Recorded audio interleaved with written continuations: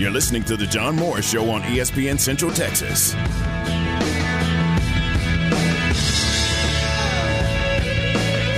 Anderson on the dribble. Coons takes it away from him. Saves it to Brockington. Great steal by Jazz. Brockington all the way. And a huge left-hand dunk for Isaiah. Now, back to the voice of the national championship Baylor Bears, John Morris and Aaron Sexton.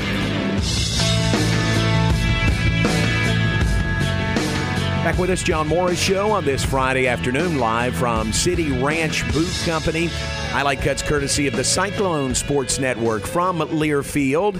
The dulcet tones of the voice of the Cyclones, our good friend John Walters, who joins us now. And John, looking forward to you guys headed our way for the game coming up tomorrow. Can you believe this is the last game of the regular season tomorrow?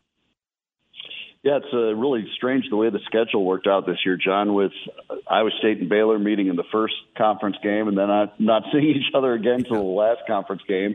Meanwhile, you got TCU and Kansas playing each other twice this week. And, this is just a strange year in the Big 12. But, it was a good game the first time these two teams met, and I'm hoping it'll be another good game tomorrow. Yeah, it was a really good game back on January 1st. I wasn't there. I was doing football that day. But remember going into that game, both teams were undefeated. Both were 12-0, top 10 teams. Does that seem like, in some ways, that seems like eons ago? In other ways, it seems like it was just yesterday. Oh, you're right. I mean, for Iowa State, that was a really big deal to start the season 12-0.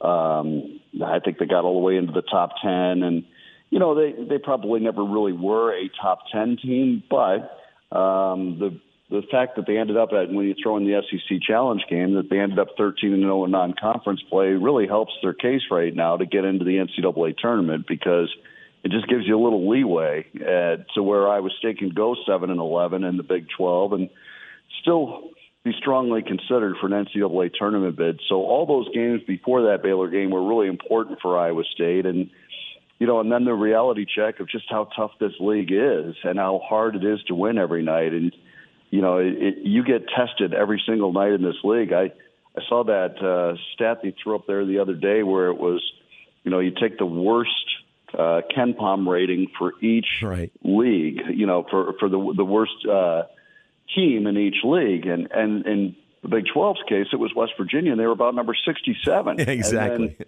then, then you look at all these other leagues, and it's 200, 220, 250, whatever, and it just gives you a real wake-up call of just how well you have to play every single night in this league to have success. And I hope that means that the Big 12 Conference is going to have a lot of success in the postseason. We'll see. That stuff is it depends on matchups and a little bit of luck, but certainly I feel like the Big 12 can do really well in the postseason. Yeah, I do too, and I think what we've been through the regular season, it really prepares you for the postseason, and we've still got the Big 12 tournament to go next week, and that'll be fun in Kansas City. But don't you think, do you feel like I do, once you get past the Big 12 regular season and the tournament, it's almost like a breath of fresh air to see somebody new and see somebody different in the NCAA tournament? Oh, I agree with that completely, especially when you play a double round robin, to see everybody twice and then maybe a third time in the Big 12 tournament.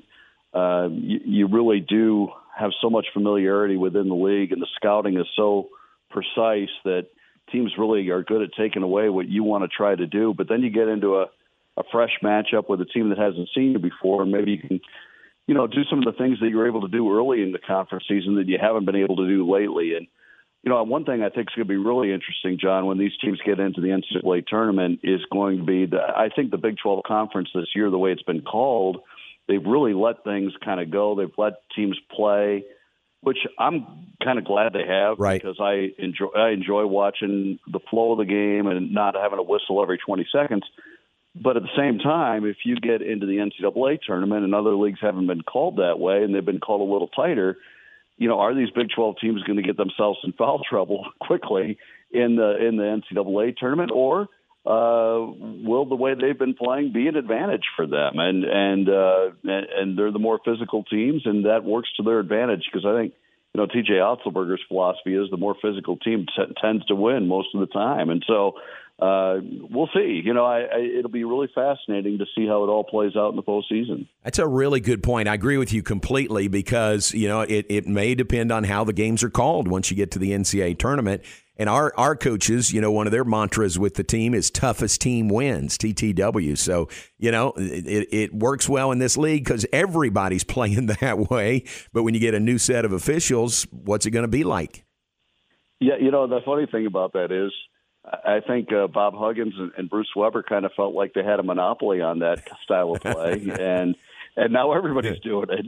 And so, right. There's some games in this league where the scores are pretty low and it's very, very physical, but that's just, these are good teams. I just think that we all beat each other up and it went from, hey, the Big 12 is going to get 8 teams into the NCAA tournament. Well, that was never realistic because, you get into league play and you're going to cannibalize each other. Right. And then, and then 4 or 5 are going to move on or 6 or whatever the case may be, but you're never going to get 8. Which is too bad because I think that there are probably as many as 7 or 8 teams in this league that really could go represent well in the NCAA tournament. But I hope our league does really well in the postseason. Obviously, it did last year with you guys winning the national championship, and I think it can be very successful again. All right, where do you feel like the Cyclones are? Are you solidly in? I think you are. I think your body of work would say that you're solidly in. Or do you feel like you maybe need to do something, make a little noise in Kansas City? Well, most of the bracketologists have Iowa State solidly in. So I have to go with what they do because I don't have enough of a scientific mind to go in and figure it out myself. Right. But it seems like, and the fact that Iowa State in the non-conference beat Iowa by 20 points and beat Xavier and beat Memphis and beat Creighton at Creighton. I mean, they had some good wins in the non-conference. And so I think those things certainly gain you some points. And Iowa State has 9 quad 1 wins, which, that is, I think, 3rd or 4th most in the country. So that certainly would tend to give you a strong case to be in there. But I don't think you want to take anything for granted. And I think more importantly, John, than anything for Iowa State, as far as are you in, are you not in, are you where are you going to finish, what seed are you going to be, more important than any of that is that they get back to playing the way they did this past couple of weeks where they won 4 in a row and feel really good about the way they're playing heading into the postseason. So I think for Iowa State, it's really important that they play well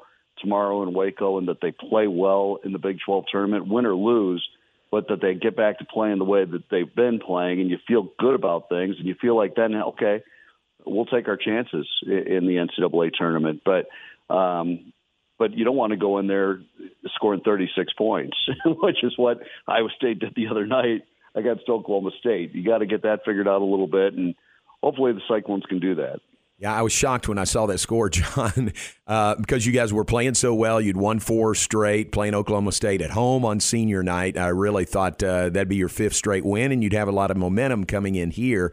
That was just an off shooting night more than anything, wasn't it? It was, and I'll give Oklahoma State credit. They got a million deflections. They have a lot of length, and they're very athletic, and they got Iowa State out of any kind of offensive rhythm just by deflecting the ball a lot. Now, they turned Iowa State over, I think, 17 times too, but a lot of them didn't go in the scorebook as turnovers, but it was just disruptions that made you get later into the shot clock without really being into your offense, and I thought that was really the big reason why Oklahoma State won that game. But yeah, it's amazing to think that in the last 2 home games for Iowa State, against West Virginia, Isaiah Brockington scores 35 points.